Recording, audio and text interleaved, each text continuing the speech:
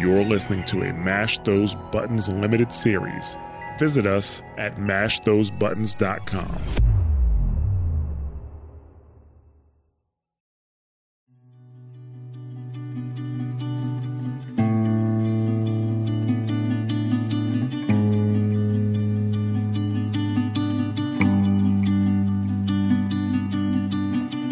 Welcome to We Are Survivors, a podcast about The Last of Us and The Last of Us Part 2. My name is Jared, but you can call me Ja, and I am here with my friend, Bobby Schisler. Hey. Yeah, at this point, I would hope you know who we are, because if you're starting on this episode, wow. Just a little late there. But, yeah, hey, welcome anyway. Thanks for listening. But on this episode, this is actually our finale episode. We are going to be discussing our final thoughts on the game. We're going to talk a couple of interesting facts around the game. And we're also going to get into some user feedback like we talked about last week. A quick recap of our last episode. We talked about we finished up the game, essentially. We spent time with Ellie and Dina at the farmhouse, and we saw what kind of life we built. And the reason they showed you that life is to show you what Ellie is about to throw away by following Abby to Santa Barbara. We did catch up with Abby in Santa Barbara before she caught up with Ellie, and she made contact with the Fireflies there, but got captured by another group called the Rattlers, who were essentially slavers. And finally, Ellie caught up with Abby and actually saved her life right before she tried to kill her again, which was right before she let her go, Yeah. So, yeah, that ending was, for a lot of people, quite controversial, even though I have to say, I know a lot of people who a lot of people who commented on the story of this game and specifically on the ending did not play the game. Yeah. They a lot of people, I think, only watched the videos. They only watched the cinematic videos, which I think in a lot of games you can get away with that, right? Yep. In this game, I don't think you can. I don't think you can get away with just watching the cinematics. And it depends on the cinematic you watch, I guess, but you'd have to have all the little interactions going on throughout the game, the little itty bitty conversations that are happening. I mean, you have to have all that. But honestly, for me, I needed time, and the game gave me time. It gave me, the next day to even though I played through it really fast, I think if I even played through it slower, I would have been affected even differently.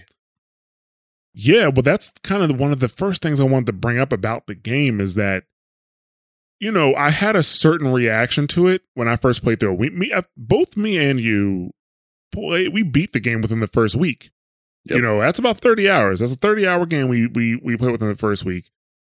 I'll be honest, I have played 30-hour games a bit faster. The one that's coming to mind is Sleeping Dogs. I played Sleeping Dogs for 30 hours, dude, over the course of a weekend. I beat it. I rented it and beat it in a weekend, dude. I loved that game. It was amazing. Oh man, I haven't thought about that game in forever. Wow. Oh yeah, but we took this one and we both beat it inside of a weekend. I know the conversations that we had privately as soon as we beat it are different than what we kind of discussed throughout the game, throughout the show. And I think some of that did come out through the show because we would say, well, I thought this before, but then after going through it again, ABC, 1, 2, 3. But two things about the game. One, that was dangerous, Jeff. That was dangerous. Yeah. Oh, yeah, sorry. Stop it, Bob. All right. Contain yourself. Yeah, but the thing about this game is, one, I think it most definitely deserves a second playthrough. Most definitely. Because knowing how the game ends and then going back through it, you just you notice different things, you appreciate things more. Like a perfect example, when we talked about Abby's face when she had the knife to Dina's throat, both me and you originally thought that when she said good, she had like a mean look on her face. Yep. But the second time, like me going through it a second time, which I had it recorded, I was like, yo, she's smiling. It's not like a grimacing mean face. And I think that has to do with the way that she said it. The way she said it does not really match her face in the game. And maybe that was part of the problem. Yeah.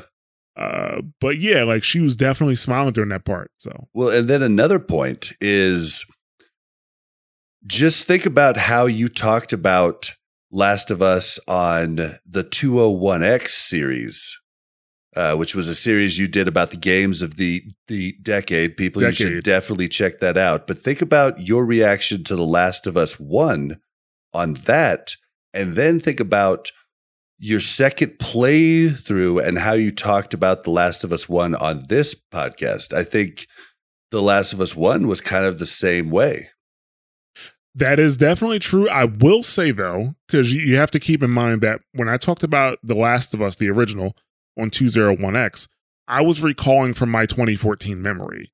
And that's 2014 Ja, who's younger than Ja today. And it was review copy. You did say that you played through it really fast to try and get the review out. Yes, that was another thing. It was a review copy. So yeah, like it is a little different. But no, I get what you're saying, and I think you're right to a degree. So the other thing, I think this game is definitely worth a second playthrough. Obviously I didn't play through it a second time, but I went through my entire gameplay going for this podcast. Those clips that you guys hear, with the actual audio from the game, I didn't pull those from YouTube's. Those are my recordings that I did myself. So yeah, like I kind of, it feels it's like I went through the game a second time watching those videos again, and it was. Yeah, it's just so worth it. And another thing about this game is like, most people who play this game will probably play it within the first week, right? They'll probably finish it in a week. But I think this game needs time to breathe. Like each segment needs time to breathe. Definitely. And I think the response would have been a bit better. So this makes a case for a game like this to come out in an episodic format. In my opinion, this is a 30-hour game. You can easily could have had 6 episodes, right? Definitely. I mean, you would have had the card of, but like, I guess technically speaking, you could do 2-hour episodes. Like, the first 2 hours of the game is where Joel dies, so you can end it there, and let it breathe for a little bit. But I think that like you don't get enough game for that. Like that might have left a bad taste in a lot of people's mouth. It depends how quickly you get the episodes too. Like even if you got like a new episode every week until the game was finished, that basically stretches out the game for a month and a half, which, spoiler, I mean, that's kind of how long this show's been going on. We've pretty much been recording for about a month and a half, and giving the game time to breathe, I think kind of really changed things. Because even when I would do my notes for a show, and we still had like, let's say 3-4 days before we did a recording, my opinions might change as I was thinking about things, Yeah, it's a lot to process, like it's a lot. And I don't think you can process it in one sitting at all. I think it just does it a disservice. Yeah, I think the faster you play this game, the worse the experience is. From a story perspective, I think the kind of the worse the experience is, because certain things happen and you're just like, you're thrown into the next part, Think about when you switch from Ellie to Abby. You just got done watching Abby hurt Tommy and kill Jesse. And then you immediately have to switch to her and play her. I know it's jarring. I mean, it's completely jarring. I appreciate it now after the fact, but I didn't appreciate it at the time. We talked about it. I had to just put the game down and go to bed, and it's extremely jarring. It's funny that you bring up the episodes, because that would have been great. And you could have done, a pre-order bonus. Like you already pre-ordered. No cash back. You could have done the 2-hour Joel scene, 2 days before you could get episode 1. Well, and you could have ended it right where you could have ended it at a point to where you don't know that Joel's dead. Like, it just ends right there with Abby about to swing the last club, and it just ends. And you're like, oh my God, Right. what's going to, and the internet's abuzz talking about it. I mean, it actually would have been a really good idea to do that. I don't think you should have had to pay for each episode. Oh, no. Yeah, You don't. No, I don't think that was the case. It's kind of like, if you buy a Telltale game. I was just going to say that. You don't pay for each episode. You pay for the game, and then the episodes come out. But yeah, I think the game's story suffered a bit because it was all jammed together. But I mean, that's pretty standard, right? That's what we get. That's like Red Dead Redemption. That didn't come out. Red Dead Redemption 2 didn't come out in episodes. That whole game was there. But I think the difference is there was just no way I guess you could consume Red Dead, Redemption 2 in a week, but my God, that's bad. Like, that's like a 50-hour experience, Yeah. And that's not even doing everything in the game, to be honest with you. That's a minimum 50-hour experience. The Last of Us 2 is just more linear, and for them to deliver a 50-hour linear game would have been, no bueno. Like, that wouldn't have worked out well, but, hopefully in the future, I think maybe they possibly consider that, because I just feel like, with our experience doing the show, I think it would have been better if they kind of forced you to take your time and, basically digest each thing as it was kind of happening. So, yeah, because I mean, probably for years to come, I'm going to be digesting this game. I mean, I've been done with it for a long time, and I still think about it. I've talked about it before, driving down the street. I still think about it. I still, it affected me on a different level than most of the, stories that I normally take in. Oh, yeah, absolutely. I mean, when I first finished the game, I was just happy to be done with the game. But going through it this second time, I'm like, gotta be honest, I kind of don't want it to be over, which is weird. Because I knew the ending was coming, and I'm like, I kind of want to be over right now, but it is. So another thing I kind of wanted to address with the game itself, is, Ellie, right? Her being hell-bent on revenge. Some people, or some, I shouldn't say it's just some people, but some of the buzz or things I've heard around the game is that, they think that they kind of went too hard on Ellie, right? Like, she went too hard on it. She went too hard on the revenge. Like, it doesn't make sense that she went this hard on the revenge aspect, right? I mean, don't get me wrong. Joel is a father figure to her, but Joel is not her father, right? Yeah. But the thing about it, and now that we finished the game, you can kind of look at it in chronological order. And if you think about it, the beginning of the game, or the beginning of this saga, are the night is the night of the dance. That's kind of what kicks everything off, in my opinion. Where you have the dance, you have was it Seth, or I forget his name. Starts with an S. I think it was Seth, right? The bigot sandwiches. Bigot sandwiches guy. Yeah, that guy. So you have that, and then you have Ellie talk to Joel, and obviously, Ellie and Joel have been estranged for a while, because it was 2 years from the time she found out what happened in Utah, or at the Firefly base, and that night. And they had been estranged. They hadn't been talking. Like, she was angry at Joel. And then, I think she had been thinking about it for a while, but her and Joel talk that night. They finally talk things out. And she's ready to try to forgive him. And even, in the beginning of the game, she's like, hey, I was thinking about, when Dina was asking her what she was doing tonight, she's like, well, I'm thinking about inviting Joel over to watch one of his favorite movies, right? Because she wants to repair the relationship. She's ready to repair the relationship.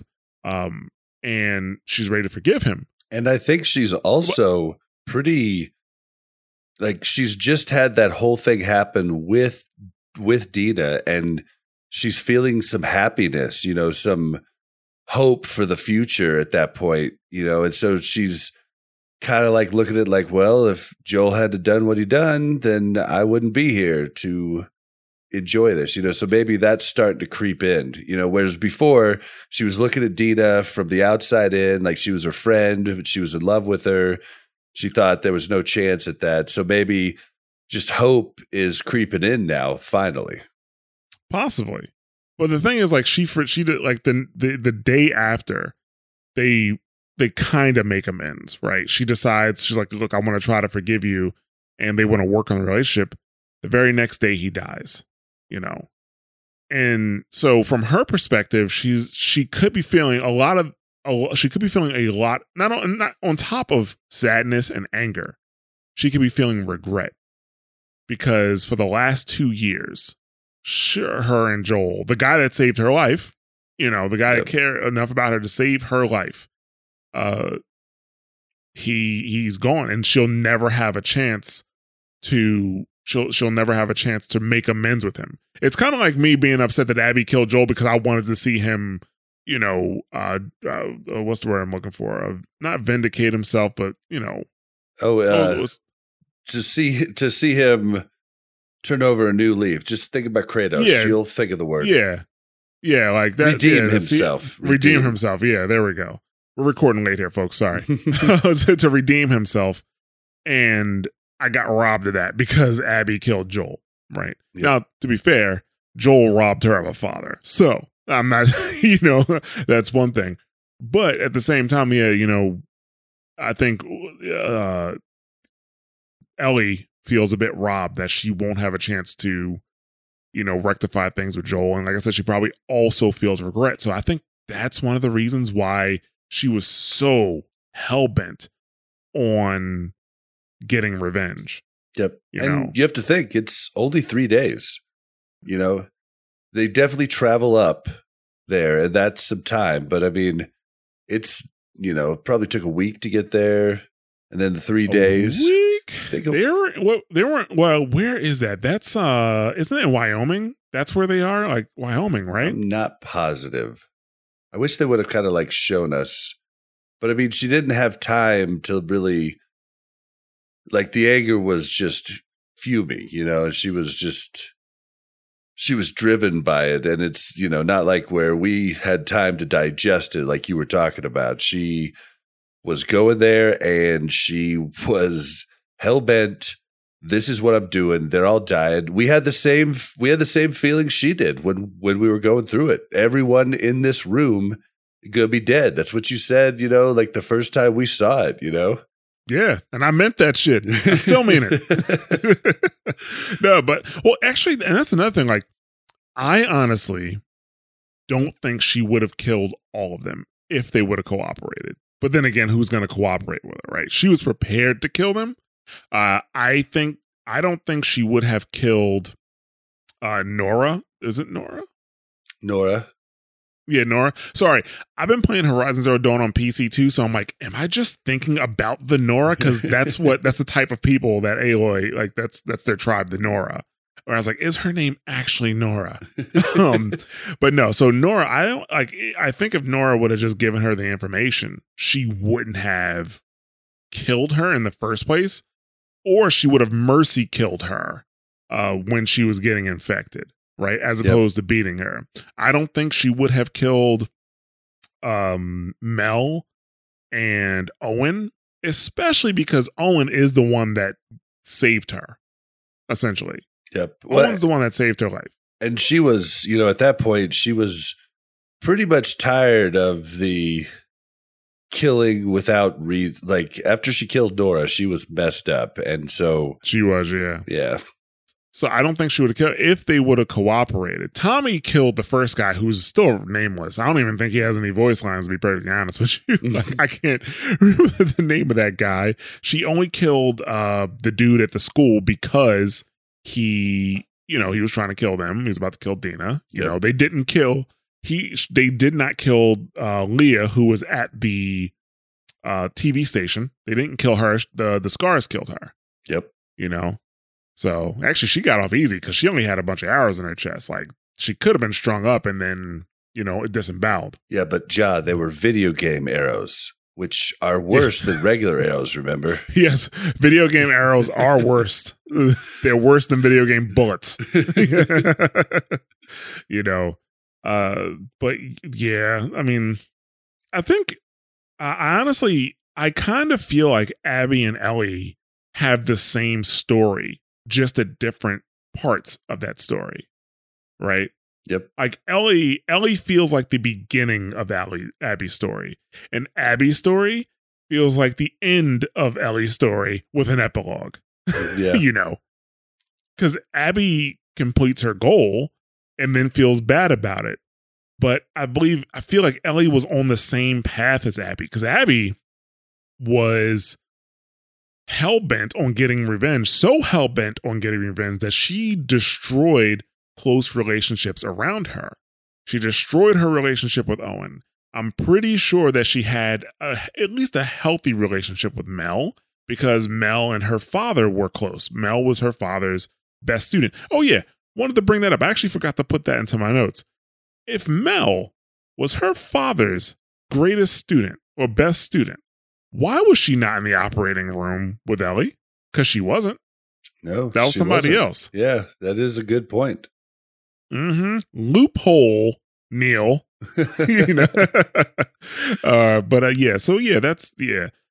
pretty sure she had a healthy relationship with Mel. I mean, I'm pretty sure Nora was also a student of her father's, and she wasn't there either. But it seems like she still had a healthy relationship with Nora, but I don't think she was as close. She was like as close to Nora or Leah, whatever the guy's name is with the scar on your face. I think the reason she was close to Manny is because they were bunked together. Hold on, though. There were two medical assistants or doctors that Joel didn't kill. There were. Neither of them was weren't. Nora? Nope. They were not. I went back and watched it. I have my entire Last of Us Part 1 playthrough as well. Okay. So I went back and watched the video. It starts with a K, because I think it's like Kyrie or something like that, because when Joel kills Jerry, Kyrie is like, "You're a fucking monster," or something like that, and the dude is like, "Shut up, Kyrie." Shut up. Yeah. So they're it wasn't. Then it starts. I'm pretty sure it starts with a K. I kind of feel like they're on the Abby's. If Ellie would have actually killed Abby, it would have ended the same. You kind of would have been the same way, right? And we talked about that a little bit last week, right? She would have killed her. She probably would have felt good for a bit, but at the end of the day, she still would have been in pain. One thing that I did, actually, I don't know. I don't want to say that it was interesting, but one thing that I did notice is that you can, and I don't think it was really hidden or anything like that. I don't know if anybody else, how many other people really picked up on it, but you can tell the character states by Abby by her dreams and Ellie by her visions, essentially, right? And journal. And journal, but I'm talking about, okay, so Abby, for example, right? After every day, or at the beginning of every day, she has a dream. So that flashback in the beginning when you go free the zebra and, you kind of walk through the process or the day that Abby's dad died, right? Mm-hmm. That flashback wasn't just a flashback. That was a dream that Abby was having. So the first day of the dream is her dad getting killed. The second day starts with the same type of dream, but when she opens the door, instead of seeing her dad dead, she sees Yara and Lev hanging, right? Mm-hmm. The third day, which happens after you save Yara's life, when she opens the door, it's her dad is there. He's alive. It's probably before, the surgery. Her dad's in the surgery room. So she remembers her dad before, what happened to him. With Ellie, it's the same thing, right? Ellie has those flashes of Joel and of his face, being all bruised and beat up and, him dying. Those are the flashbacks and the memories she keeps having until the very end where she remembers him on the porch. Yep. So those dreams and flashbacks really show you the character states. And Abby's dream state didn't really change until she had saved Yara and Lev. I mean, technically speaking, if Lev doesn't go back to the Scar Island, they kind of live happily ever after, right? Lev, Yara, Mel, and Owen go off to Santa Barbara. Abby goes somewhere. Abby, you know what I'm saying? Abby goes somewhere. Abby probably goes back to the WLF, I think, and just joins them for their raid and takes whatever punishment Isaac gives her. I don't know. I don't know that Abby leaves Lev at that point. If they get the boat fixed in time and they would have extra, like Owen would have extra hands to do it at that time, they just leave and then Ellie never gets to him in time. And I know, why do I always forget her name? I know Mel, which is weird because it's my wife's name, but I know Mel wouldn't have wanted Abby to go, but I think Owen would have been like, listen, we're all going. I think that's what would have went down. And I don't think so. I don't think so. But Owen, I don't think he ever confronts Mel about Abby, right? Like he doesn't seem like that type of person. And even if he does, Abby puts her foot down and says no. You think so? I think just if Lev was going with them, Abby's going. No, because Abby already, actually, her and Owen talked about it. When Owen wanted her to go, she was saying, I can't. No, like she was saying no at that point, and she knew Lev was going to go with them, right? Yeah, that's a good point. I think Abby would have just been happy sending Lev off at that point, But that was the thing, like Abby had absolution once she had officially saved Yara, which means that Lev and Yara were safe.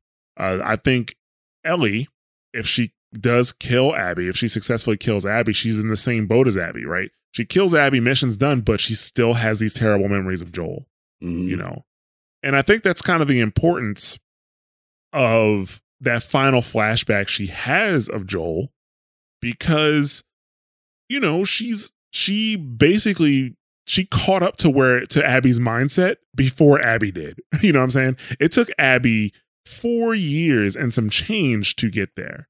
And in that process, she basically ruined her closest relationships, got her friends killed, all that stuff.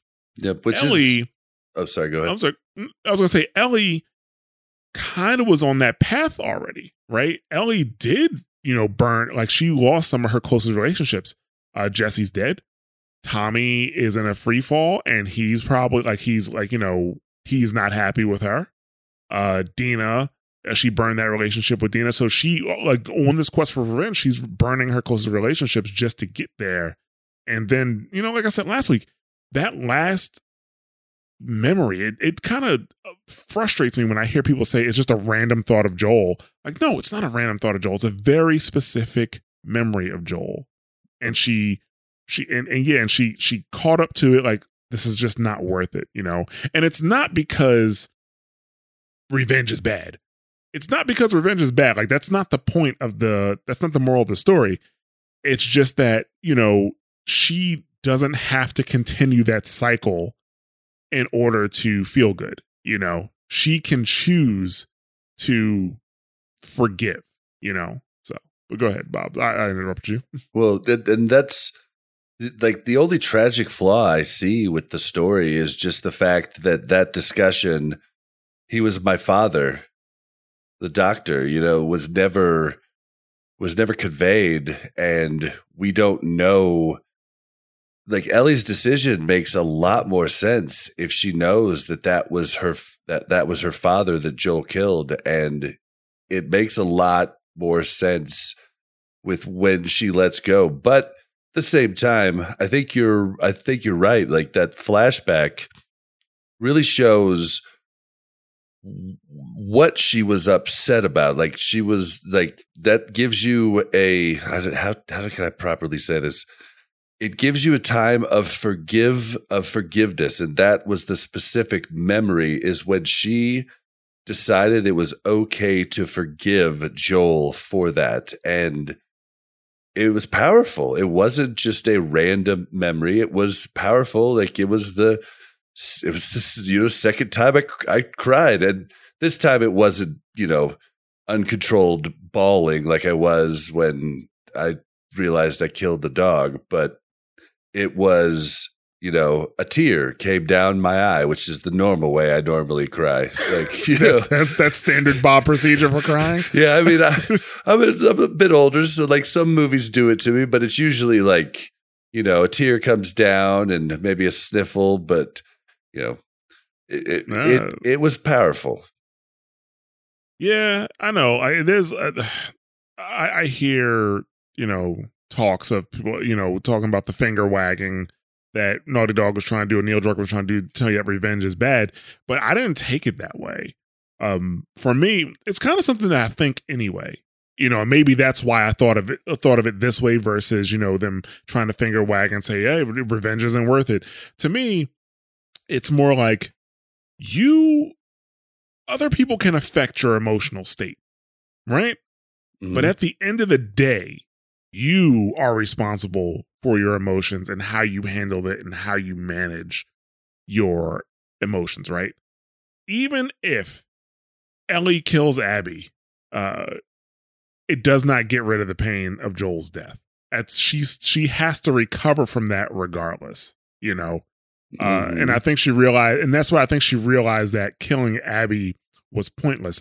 I will say that even though while I understand that, the ending felt hollow to me because based on everything that Ellie lost, none of it was worth it. At least if she killed Abby, at least she got the job done. You know what I'm saying? she would have achieved her goal. But I guess I don't think the message was revenge is bad. I think the message, because we've talked about this, there's no bad and good in this story. It's a whole bunch of grays. And I think the message is revenge doesn't replace that hole. And so many people who have gotten like big time revenge on people will tell you that it didn't make them feel better, and if it did make you feel better, you might be a sociopath. I think it would have been a quick fix, like feel better for a little bit. And then that's it. Like Abby, I'm pretty sure she felt good after she got Joel finally. Oh yeah. But then she's still obviously having issues with her dad's death at that point. Yeah. Yeah. And then like you could tell early on in Abby's story, if you pay attention, she's messed up about it. And when, Mel talks about it, like, she's like, yeah, like she doesn't really have she feels ashamed for the way she did it too, is what I felt. Right.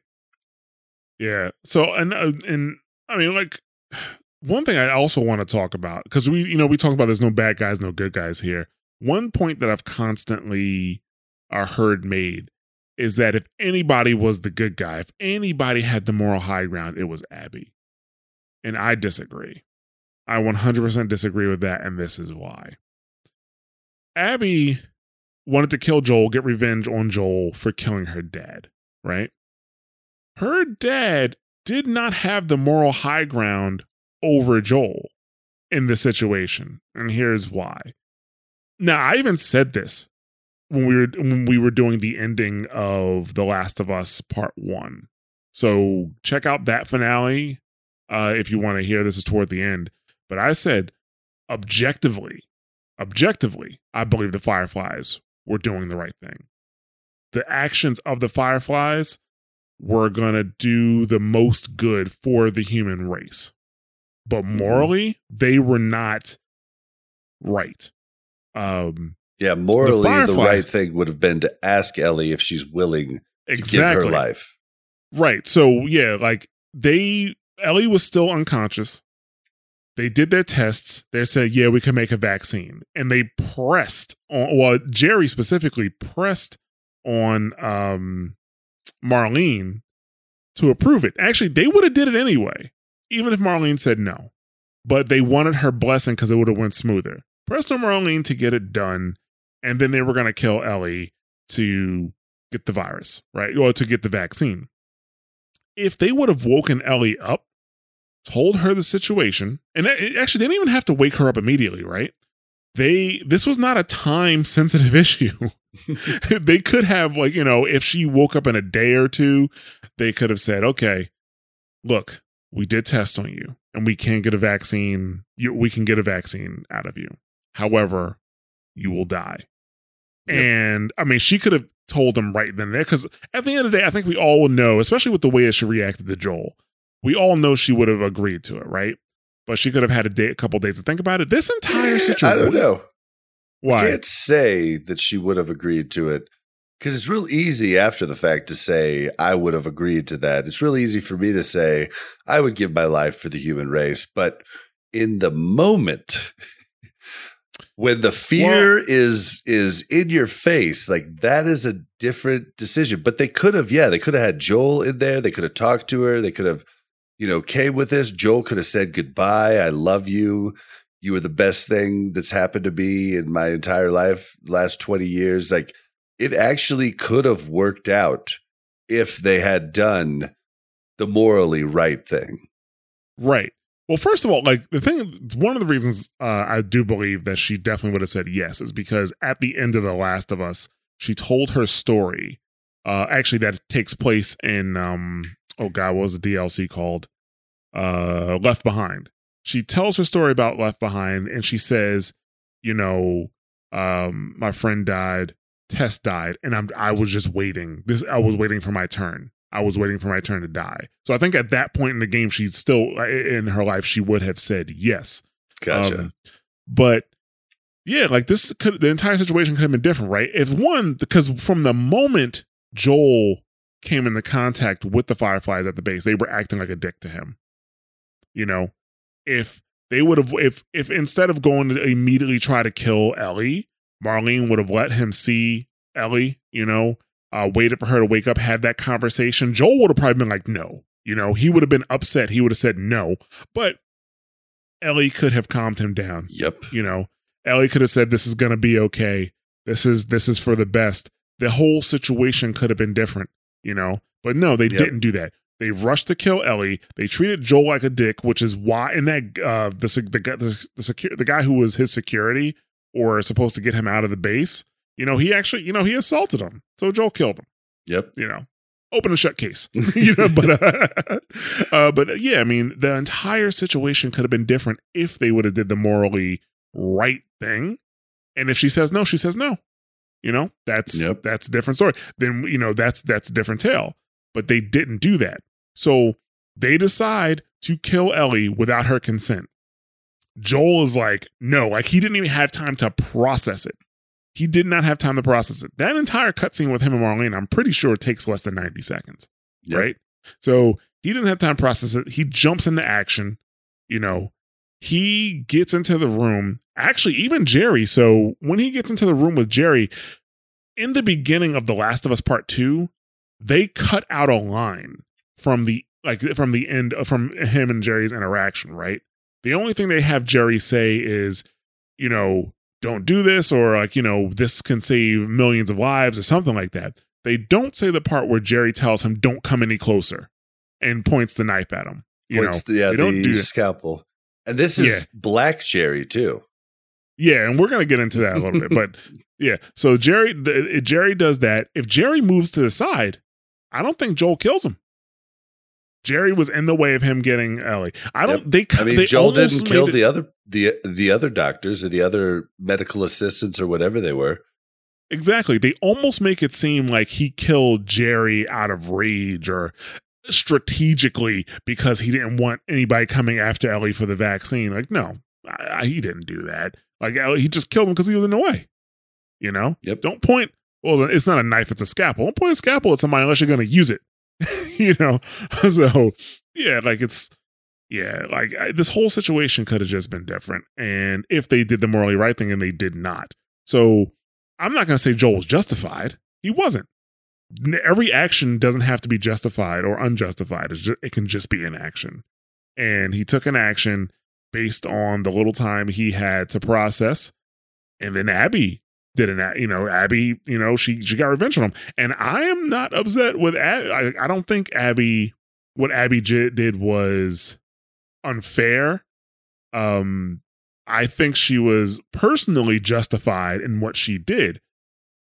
But at the end of the day, like, that doesn't mean she has the moral high ground, because now Ellie, in my opinion, is personally justified to go after Abby, Yeah, I think neither of them had a moral high ground. I think that's the whole point. If you think one of them's more guilty than the other, I just have to say I disagree with you. It took them different times to process things. Abby had to sit there and stew for 4 years, increasing her anger and getting more and more angry and consumed by rage and hatred for long. And Ellie got to get some revenge on some of the people in the room early on in her struggle, which if Abby had the same type of deal, like Abby had a single purpose to get Joel, and Ellie had a multiple purpose to get a bunch of people, and right. You can't compare the two. It's apples and oranges. You can't say one was more justified than the other. And guess, I don't know, like maybe if Abby had just talked to Joel, maybe she would have understood and not killed him. Like if she had taken him prisoner and just talked to him and understood why, maybe she could have, not killed him in the first place. Maybe she could have forgiven early. I don't know, but maybe. I think she would have killed him anyway, because she has all the pertinent information she needed, right? There were no question marks. Joel brought the immune girl there. Joel killed her dad to save the immune girl, because Abby knew that the immune girl was going to die. She had all the pertinent information. So I think that there was no talking there. I also think while in Seattle, there was no talking between Abby and Ellie. I think Nora told her that, who Joel killed was Abby's dad. I'm going to choose to believe that too, because it just makes the story better. And there's nothing to say that it's not true. Right. Now, you did say one thing last week, that you think that Abby actually got the short end of the stick. And I disagree. And I disagree based on the end of the game, where the characters are at the end of the game. So you were right. Abby did lose 7 friends. But let's also remember that Abby was willing to risk it all to find Joel in the beginning of the game. Owen laid out in the beginning of the game when they first found Jackson. Hey, there's a lot of people in there. They send patrols out. It's a huge risk. If I go back and tell everybody that he's in there, or that there's this town here, they're going to want to go back. They're not going to want to do it. And when Owen left, Abby said, fuck it, and went forward. Abby could have went to find Joel, could have got caught, and now what's her group going to do? They're going to try to save her. That's what they do. And that puts then her entire group at risk. So Abby was willing to risk all of her friends to get Joel in the first place. Okay. Right? Fair. So she didn't lose all of her friends, but at the end of the game, where is she? She succeeded in her mission to get revenge on Joel. Not enough. She actually found absolution in saving Yara and Lev, right? So she has even in Santa Barbara, her and Lev are happy. Then on top of that, she found the Fireflies. That's her family. That's who she grew up around. So she found her family, she has Lev, and she's alive at the end of the game. When she gets on that boat, she's in bad shape. Don't get me wrong. I'm pretty sure she ain't too happy at that point. But when she, let's just imagine that, it plays out the way it's supposed to, that she gets on the boat and they ride to whatever, Catalina Island, and they go to the place they're supposed to go, and the Fireflies find her. She has her family. She's got Lev. She completed her goal. She's happy. At the end of the game, Ellie has lost Joel. She's lost Jesse. She's lost Dina. She lost JJ. She probably lost Tommy. He is in bad shape. She lost 2 fingers and the ability to play the guitar unless she learns how to play it in her alternate hand, right? And that is it. There's no silver lining. Yeah, that's a good point. I can't really combat you on that. That was a well put together argument. The only thing I could say is that Abby had to live the 4 years with hate building up in her, which was probably a horrible existence, but I can't argue with at the end of the game. Yeah, at the end of the game, Ellie definitely has the shortest end of the stick. Like she's got the nubbin. Yeah, I mean, you're right. Abby did have to live with it for longer, but at the same time, she's recovering from that. She has everything she needs to kind of recover from that, So yeah, that's that. So that's why I think Ellie really did get the short end of the stick. And it's one of the reasons why I think the ending really left a bad taste in a lot of people's mouth, because they want Ellie to be happy. And that's one, it just feels like nothing. Like you did all that for nothing, Yep. And you just think back to that funny girl who was making fun of what's his name in his little town. God, what was his name? Oh yeah, Bill. Yeah. You just think of like the fun girl that she was, and what a sad state she's in now, and with nobody really. I mean, I don't even know where she's headed to. Is she headed back to Jackson, or is she just, who knows, walking into the void in, pure depression? Who knows? Before we get into a couple facts around the game, I did say that I have 2 story ideas for The Last of Us Part 3 if they ever come out, right? There's the original. So in the original, I shouldn't say in the original game, but originally Ellie was supposed to kill Abby, right? But that didn't happen.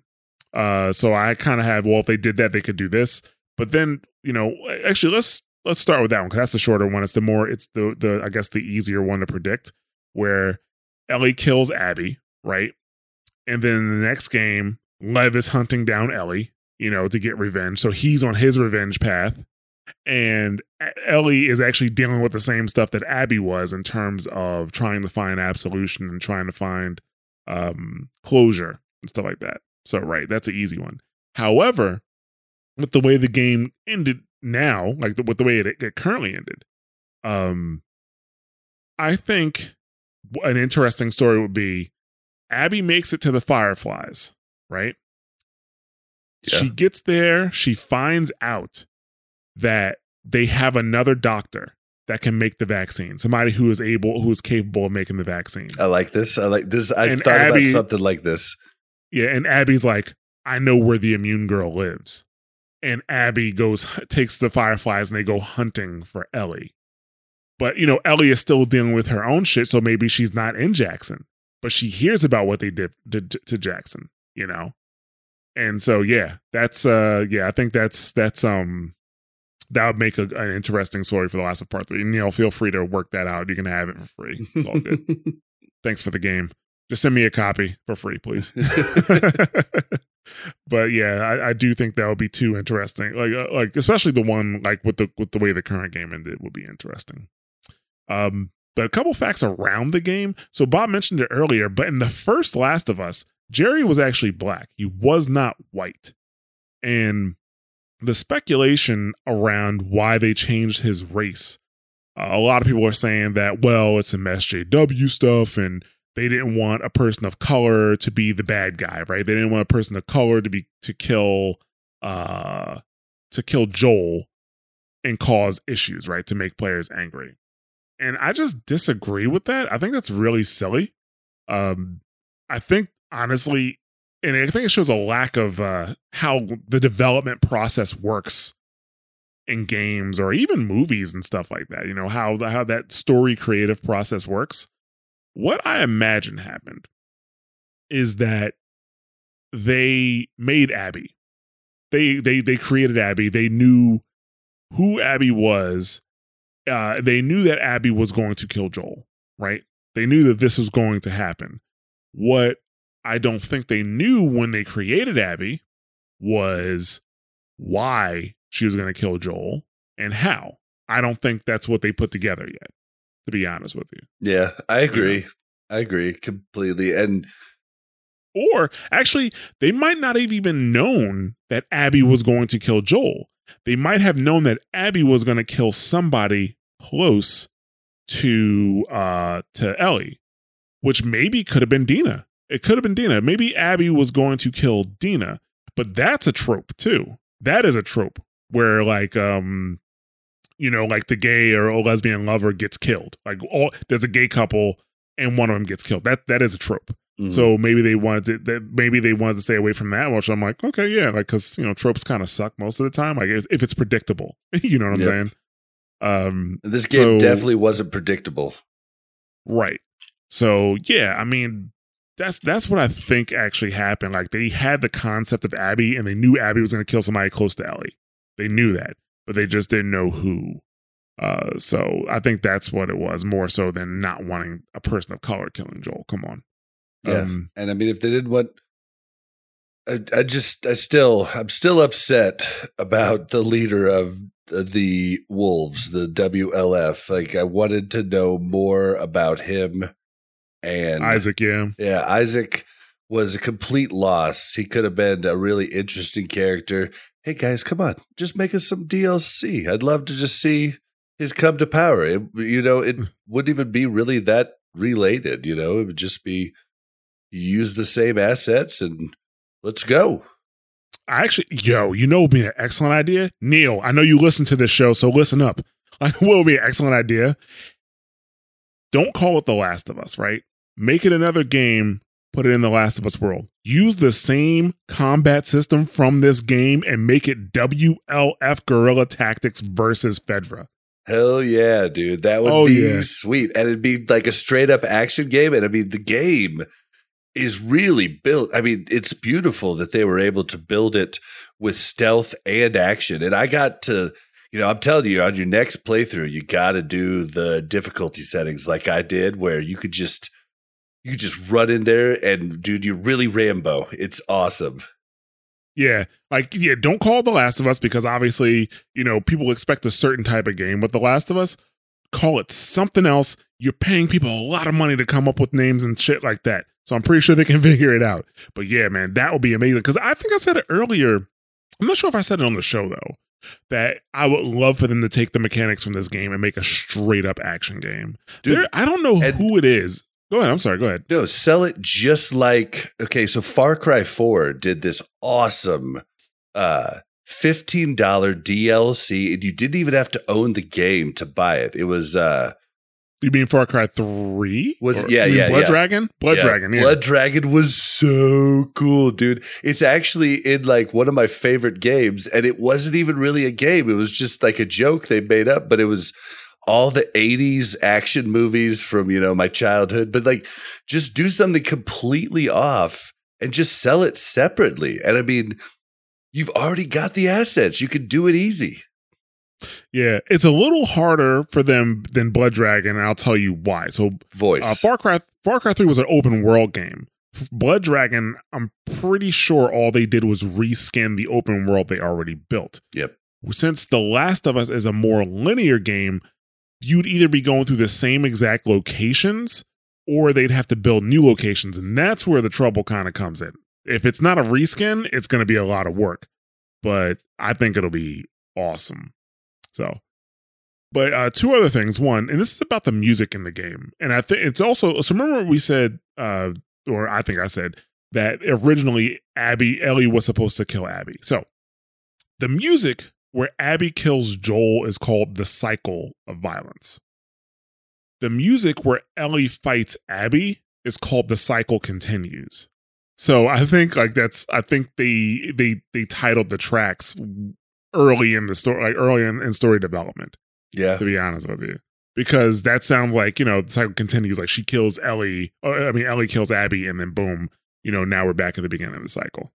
Well, and I'm curious, like what type of story changes might have changed a little bit or been tweaked a little bit after all the leaks came out, because they came out like really early. And I wonder if anything was ever changed. But I mean, didn't they? The leaks only really told about, because I still have not read what the leak was, but it wasn't the leak about Joel dying. Wasn't the leak about Abby killing Joel? Yes, but the specifics of it was Joel's killed by a transgender woman. Really? That was the leak? Oh, yeah. It was all over the internet. Sony laid down like lots of those videos have been taken out completely. But I mean, as far as we know, Abby's just a girl. Like, just she was born a girl. She is a girl. Like, I mean, there's no transgender anything mentioned in the story at all. And I just wonder if it was, if that was their reasoning, and we never brought this up on the show because it didn't make sense. Like, the story never says that she is a transgender woman, that was a man before. But it would, kind of make sense. Her dad was a doctor. He could have transitioned her at a young age, which would have changed a lot of her development growing up. But like, they just don't even talk about that. And so I wonder if it's something that they actually cut out in cutscenes, prior. Like, maybe that's why her and Owen were at odds when he found that out or something. I don't know. But it was definitely a weird leak that never came to fruition, whereas all the other leaks were pretty much on par with what happened in the game. But as far as we know, Abby is not a transgender woman. She's just a woman who got really freaking buff, Right. So the canon of it at this point is that Abby is not transgender. I mean, it's possible that maybe she was, but the reason I'm still leaning on no is for two reasons. Abby's face is of a non-transgender woman. Abby's face, like, and actually, I'm pretty sure she's a VFX artist. Sorry, and I think she worked at Naughty Dog at the time. But that's a non-transgender woman. She's not transgender. Also, Abby's body is based off of a non-transgender woman as well. Like, her body is based off of some kind of MMA she's fighter? No, she's not an MMA fighter. She's like a CrossFit champion. Like, I don't know how CrossFit competitions work, to be perfectly honest with you, but she's like she is some type of like CrossFit champion. Like, she does a lot of CrossFit. She's very good at it. And that's who Abby's body is based off of. So her face and her body, while they're based on two different women, but neither of them are transgender. In 2020, if you're going to do a transgender woman, I would believe that her body would probably be, it doesn't need to be based on a transgender woman, but I would think that as progressive as Naughty Dog is, they would base the body on a transgender woman. Because if Abby did come out as transgender, right, like if that was the case, and then people start digging around like, well, who's her body based on, stuff like that, somebody's going to complain about the fact that they used a non-trans woman's body to to kind of represent a trans woman. Yeah. Just like how they do with, when an actor does a role of a transgender person, but the actor is not actually transgender, that's a problem. So I think that if she was actually transgender from the start, they would have had like the body, at the very least the body. Actually, no, to be honest with you, the face and the body, in my opinion, would have been of a transgender woman. Yeah. And I mean, it was interesting because I was just curious, it didn't, the leaks that I got, I guess we could talk about this now. The leaks that I got was just that Joel is killed by a transgender woman and Ellie goes to kill her. And like, that's the leaks I got. And then I stopped so that I couldn't see anything else. And I was just pissed about Joel getting killed. Like, the transgender part, I didn't care one little bit, and so it's just interesting that I wondered if all the hate on the internet came from the word transgender. I was just curious about it, and I don't know if they would have changed it because of that. But either way, there was no reason for us to ever talk about it on the regular podcast because it's not in the game. It's not canon. Right, it's not canon. The thing about it, though, it wouldn't have mattered if the woman was transgender or a cisgender. I believe that's the correct term. It wouldn't have mattered if woman. she was black, white, Asian, male, female. It would have mattered if she was, not she, but it would have mattered if it was a male. I think if they had a man kill Joel, the people still would have been upset that Joel died, but the response would have been less visceral. One of the reasons the responses were so visceral is because they're like, oh, great, a transgender woman or a woman kills Joel. How progressive. SJW bullshit. That's what happens. Oh, you think so? Yeah. See, yeah. I wouldn't have cared. I would have had the same reaction no matter what it was. Like, it doesn't matter if it was an orc, a troll, a gnome, Bob, a little cute little fairy. How old are you? 40. Thanks for dating me, sir. No. Because here's the thing that people forget about the internet, and especially gamers on the internet. You only hear the vocal minority on the internet. At no point in time, if somebody's shouting about shit on the internet, is it a vocal majority? It's not. Never. It's never. It's not. Because here's the deal. The people who you hear the most on the internet are people who actively engage in social media. And even before social media like Twitter, Facebook, Google Plus, we were making angry forum messages in weird forums. Yep. Exactly. So you had forum messages, right? And all those people are still the same age group. You're talking about people who are probably between the ages of 15, I want to say to 25. That's probably those are the people who are the most actively engaged on those platforms. I see where you go with this. And then the age of the average gamer is 31. There are more gamers that are 36 and older than between the 18 to 35 range. The demographic, like there are more gamers who are 36 and older than there are gamers that are between the 18 and 35 range and also 18 and below range. You're never hearing the majority when you hear people shout out on the internet. This is why the entire internet could explode. They could review bomb The Last of Us, and it sells 4 million copies in the first weekend, and it's the PS4's third best-selling game.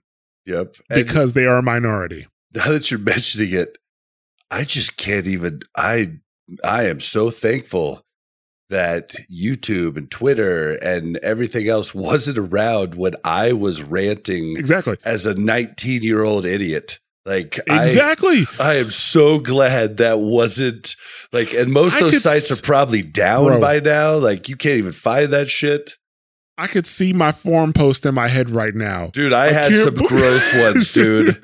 Oh my God. I can't believe that they're doing this and they're doing this just because they want to, like, what would I say? I'm trying to think like something I would say. They're doing this just because they're trying to maybe attract other type of people to buy the game or some stupid shit like that. Dude, and at that age, if anybody didn't agree with my opinion, I thought they were an idiot. And turns out later on in life, I realized I was the idiot because it's a fucking opinion.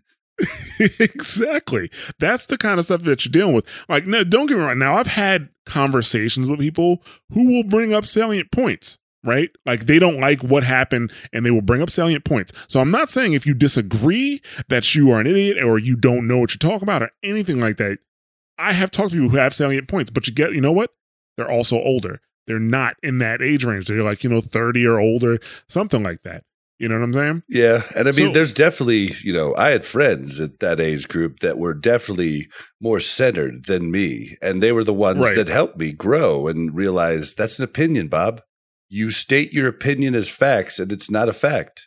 You shouldn't do that, Yeah. So it's not every young person. We can't shit on them all, Oh, yeah. It's not every young person, but like when they, we're talking about like amassing as a group like that, like that's what you get. It's always the same. That's why it's never going to go away, unfortunately, because you always have, 15 to 25-year-olds. I'm guessing that's what I'm that's a guesstimation by me, right?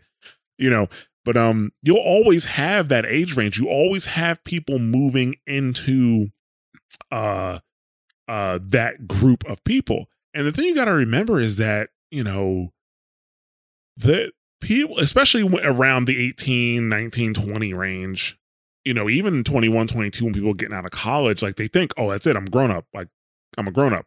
Yeah. You know, I can drink, I can smoke, I can vote. I'm a grown up. But their world experiences generally, for the most people, are still pretty small. And the older you get, as long as you're doing it right, the older you get, the more people you'll meet, the more experiences you'll have, and I think you just become a better, well-rounded person. Especially, you know, I said it all the time on Watchpoint Radio. You know, older people can fall into a rut too. And like, I think that the only way to not fall into a rut is always remembering that the day that you believe you know it all is the day you've lost the game. Yeah. Yeah. So, but yeah, I mean, that's why I think we had the response like that. But that, like I said, at the same time, you had this massive response. It got review bombed, and I'm pretty sure it's the third best selling game on the PlayStation 4. And like YouTube, yeah, YouTube people were shitting on it. XQC played it on a speed run on like easy and just made fun of it the whole time. Same with PewDiePie, same with a lot of different people. And it's just a bummer, because the only reason they did that is because they saw all the stuff coming out in the media and they knew it would get them views. They knew it would. I bet you half of those people that did those playthroughs didn't even feel the way they portrayed on their streams and stuff. And then other younger people follow them and, you know, just like repeat what they said. And it's just a bummer. Yeah. So, I mean, with that, let's actually get into the user feedback finally, right? Like, I know, this has turned out to be an epic episode here. Yeah. So, the first feedback that we'll go through is from Cena. I think I'm saying that correctly. I'm sorry. You know, feel free to correct me on Twitter if I'm not saying your name properly. But it's Cena, and they said, "Hello, Ja. I just finished listening to your podcast. We are survivors. Thank you and Bob for the journey." You're welcome. Thank you for listening. Thank you so much. Yeah, thanks for sending your feedback. So I just wanted to give my thoughts regarding the game. Personally, the game was the best piece of media I've ever consumed, including movies. The conscious scale in my mind tilted toward not killing Abby at the same time as it happened for Ellie. And I never had anything affect me like this in my life. It made me cry with Ellie. I guess I just wanted to have her have the option and then decide if to go through with it or not. I can understand that. I know Bob definitely understood that. Like, you pretty much linked with that person emotionally. Yeah. You know, I tried different ways to see if I could end it differently, and you just can't. You just have to watch Ellie die, you know, if you don't fight back. But I think for me, it hit when, and we talked about it on the episode, it hit when Abby got a hold of the fireflies and her and Lev were so happy, and then fat Geralt of Rivia, you know, came in and took her out, you know. And so that was the point at which I realized, oh, I care about this character. I don't like everything she does. I don't like everything any character does in this entire game, the first game, last game.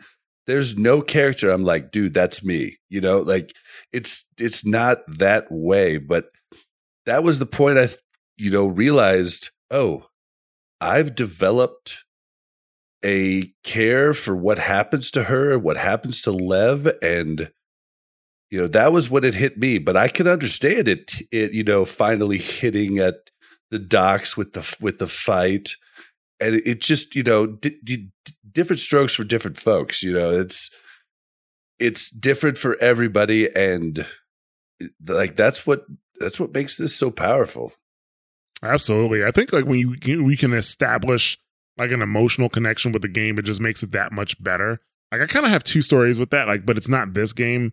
One more recently was actually Death Stranding. I'm not sure if I told the story on this show. I probably didn't because there would be no reason. But I think you did.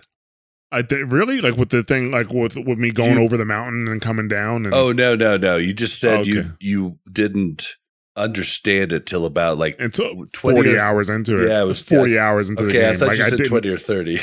No, I was 40 hours into the game. You know what? If it wasn't a Kojima game, I wouldn't have kept going. If it was a Kojima game, I'm like, I know at some point something's going to happen. I need to get to that point. There's going to be a payoff somewhere. Yeah.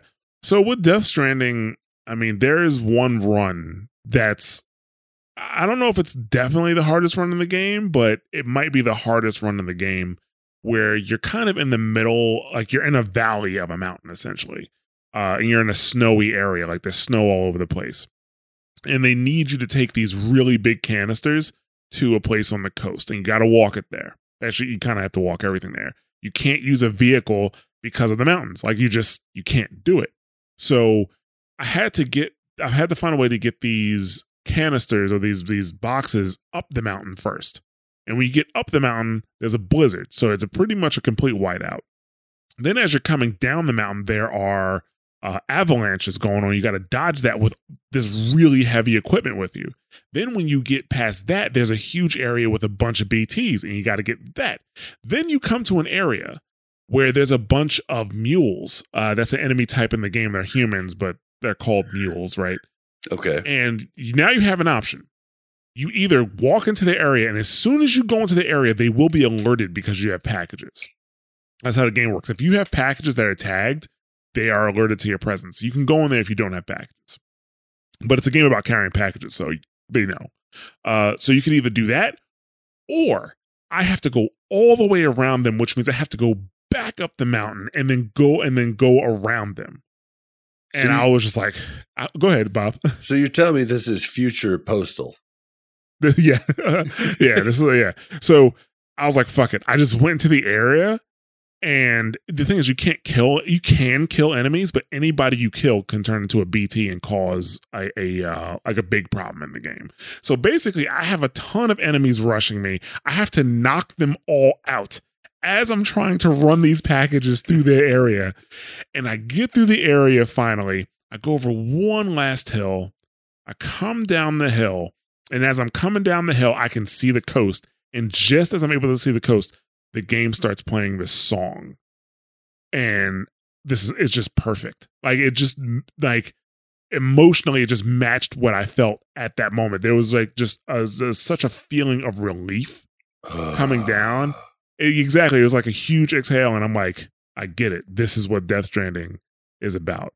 But like I said, I was 40 hours into the game. That happens to some people a bit earlier in the game if you're struggling in other areas. So I think it's the struggle like that. I actually did not die or anything like that. I only die with this. First of all, you can't die in the game. You go into like the state and you have to pull yourself out of it. It only happened to me one time in the game, so I made it through it, but it was stressful, bruh. It was stressful, and that's I feel that. I've seen some gameplay of that game, and you've got like all these packages all over you, and just watching that stresses me out because I'm like, dude, especially because your balance matters in that game. So, actually, the second one where I emotionally connected with the character, funny enough, Sleeping Dogs. You couldn't tell me for 3 days I wasn't motherfucking Wei Shin. Dude, I was. Yeah. And I was a badass mofo, and I was in the mafia. You know, I mean, it was so good, dude. It was so good. And then I played it over again when it got remastered. Because I think it was a 360 game, and it got remastered for PC and also for consoles. Yeah. Yeah. It was so good. I've still got it in my library. I bought it. There was some sale. I got it for like $3 digitally. Like it's in my Xbox library. So I'll probably play through it again now that you reminded me of it. You know it's good because we mentioned it twice on this episode so far. Oh, dude, it was so good. I just remember renting it and being like, I'm not stopping. Yeah, absolutely. All right, next up we have Scuba Steve 1583. This is also from Twitter. Thanks for responding, and thanks for sending the feedback in, and thanks for listening to the show. So he says, do you think Ellie will have gone on her revenge spree if Joel had been killed the day before he did? The flashback at the end of the game sees Ellie and Joel beginning to make amends, and this stopped her from being able to repair their relationship.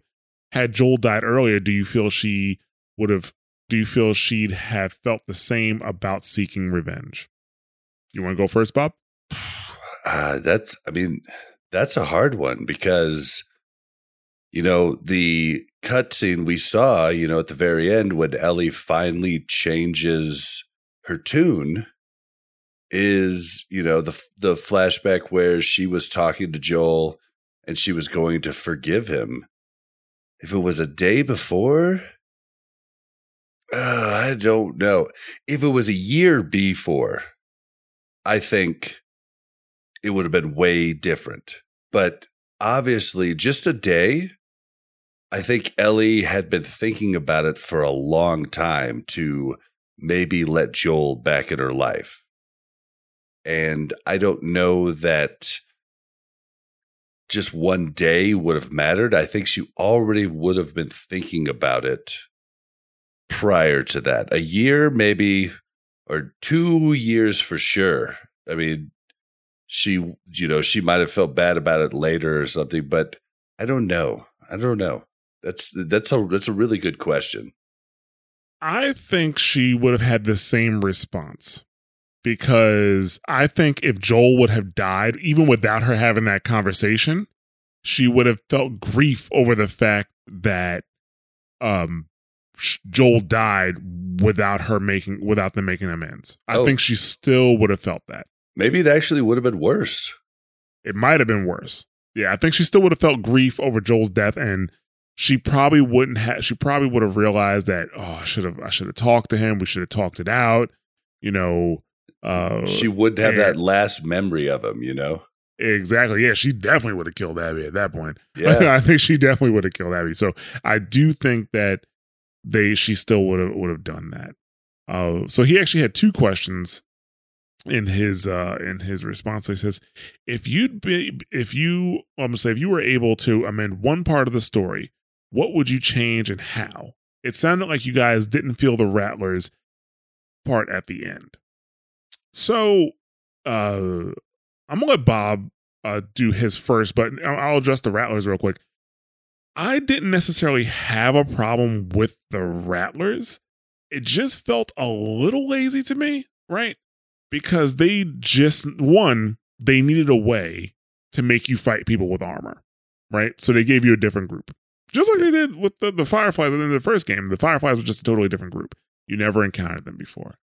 But also, the thing about the Rattlers was that I feel like they were just looking for a new way to shock the player. Like, oh man, these people have slaves. Because we kind of went over it in depth in episode 17, but it just does not make sense to have slaves, And don't get me wrong, they could have more. Obviously, the writing team and staff has more information than I do.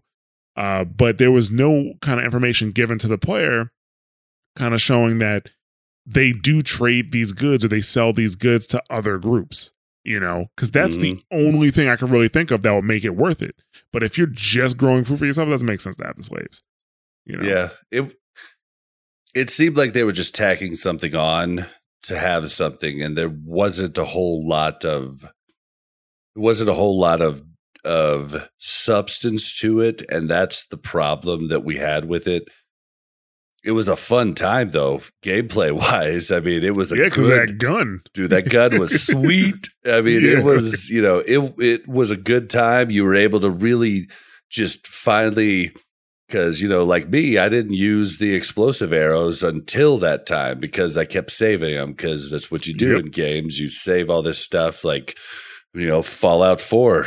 I used like one of the nukes in the Fat Man, and then I ended the game and was like, damn, I should have used those more. It's like, it's just what you do. But I think it was just a little, it could have been, I don't know, maybe they could have See, I don't know, because like you're gonna have different groups in every area, so I guess they had to do something because they were in Santa Barbara. You haven't been there before. They couldn't like reuse hunters or anything like that. So it was kind of they could because they've already established that hunters are all over the place. That's the thing. They could have already established that hunters are all over the place. Yeah, not just Pittsburgh. So yeah, I guess they could, but I don't know. That just it seems story wise a little forced, but it definitely was fun gameplay. But it was fun.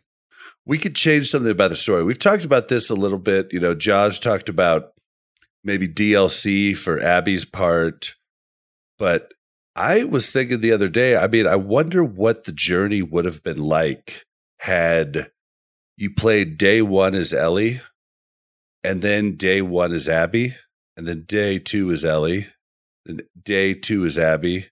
And if you would have like worked up in that way, I wonder if it would have been good. It's hard to really think in my head what it would have been like, because I do appreciate the anger that I had when first playing Abby. I really appreciate it because I ended up changing my mind, and I think that's powerful in a sense, and maybe it would have broken it up more, but that would have been something I think could have been a cool way to do it.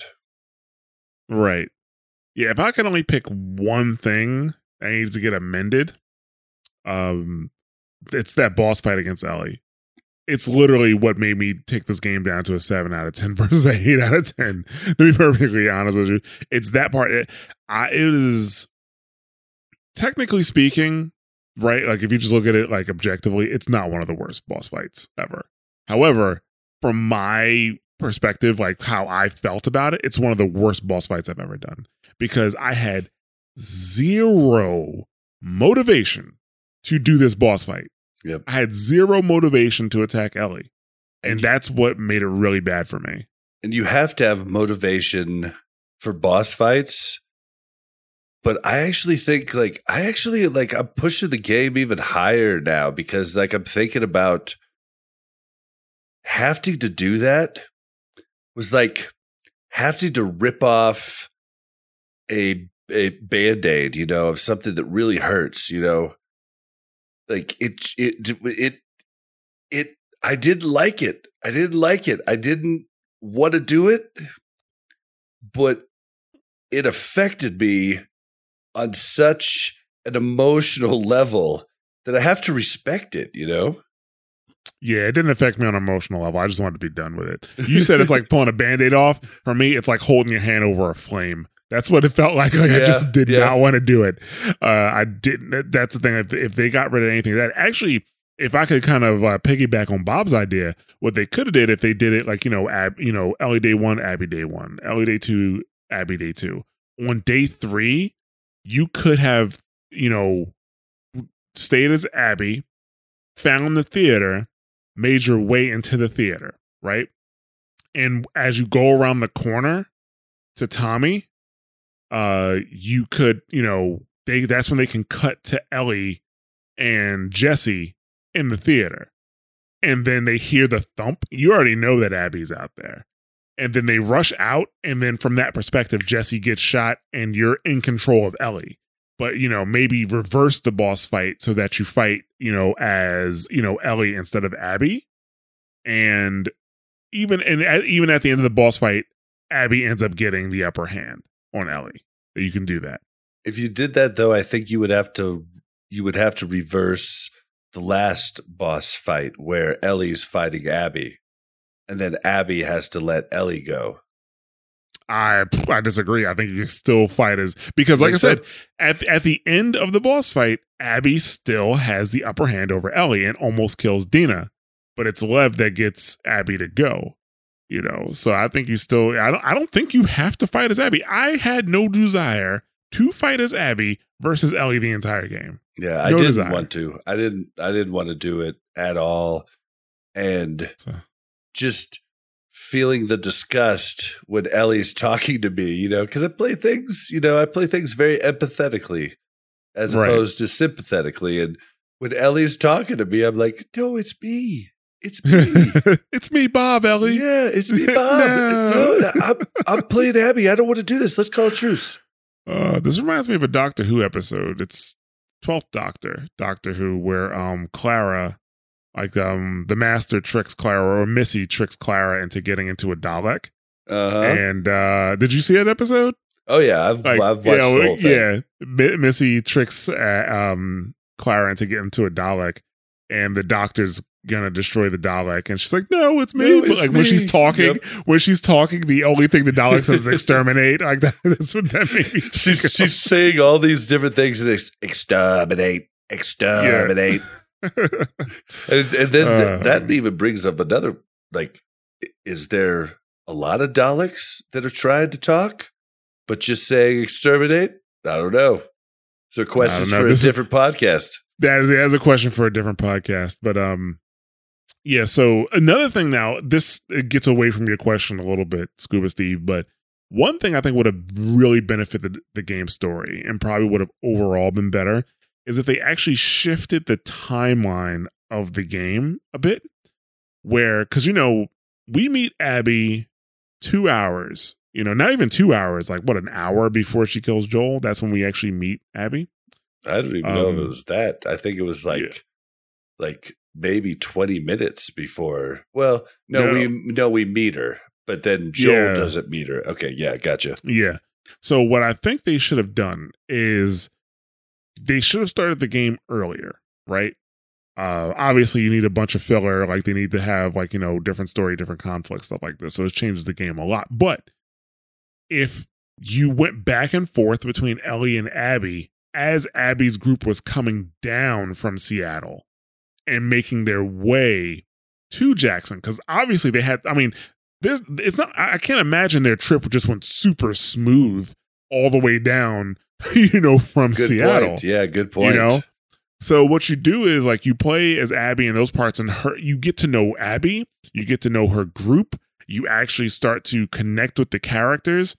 Then, you're at Jackson with Ellie, and you connect more with Jesse, you connect more with Dina.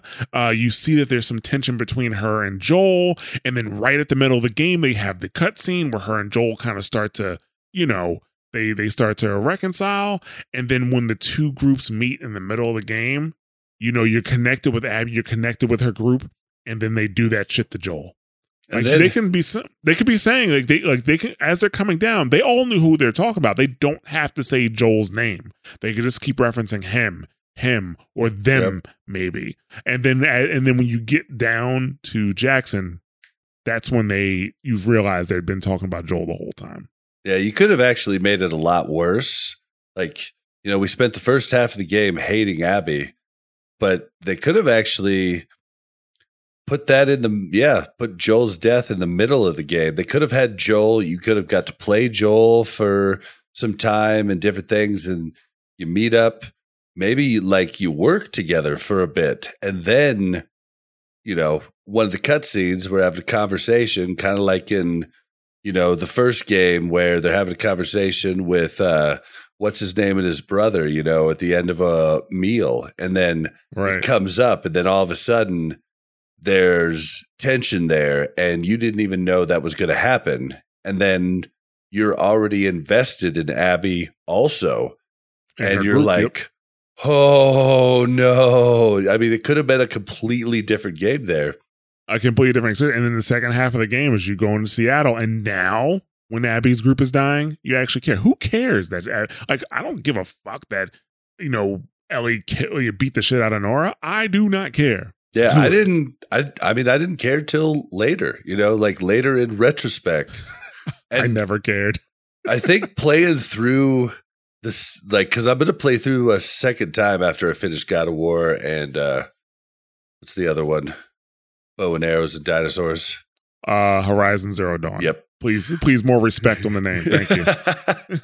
So I'm going to play through it again, and I wonder how I'm going to feel playing through it again, beating Nora, and killing the other people, and Bendejo guy, Manny, yeah, Manny, I really like Manny.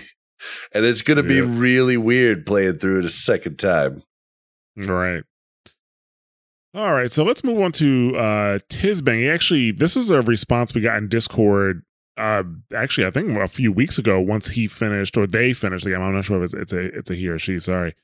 So once they finished the game, they said, they actually said a couple of other things about the experience. So this is the one where he actually kind of gives his, give their thoughts on the game as a whole, right? And he said, I'd have to give it a 10 out of 10. That doesn't mean everything was perfect, but the parts I kind of disliked aren't enough to remove 1 point if there were only 10 points. Maybe if it was out of 100, I would give it a 98 out of 100. I would remove a point for Abby going so far out of her way for Yara and Lev, which felt a bit weird to me. Sure, save both of them initially, debt repaid, fine. Go back and save them again? Okay, she's trying to be a better person. Go on a big risky mission to find medical supplies. Now you're asking for a bit much.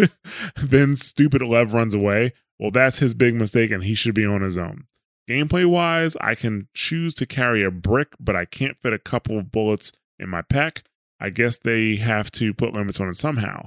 An interesting mechanic would be if they gave your pack a weight limit and you had to choose what items to carry. I do ditch one of these health kits. Do I ditch one of these health kits so I can carry more ammo? I like that idea. If they gave you like a weight limit for your pack. I think in this game though, they were trying to simplify some of the systems, like the upgrade system and stuff like that. And maybe they only did that because they know midway through the game you basically got to start the upgrade tree all over again. So maybe that's why.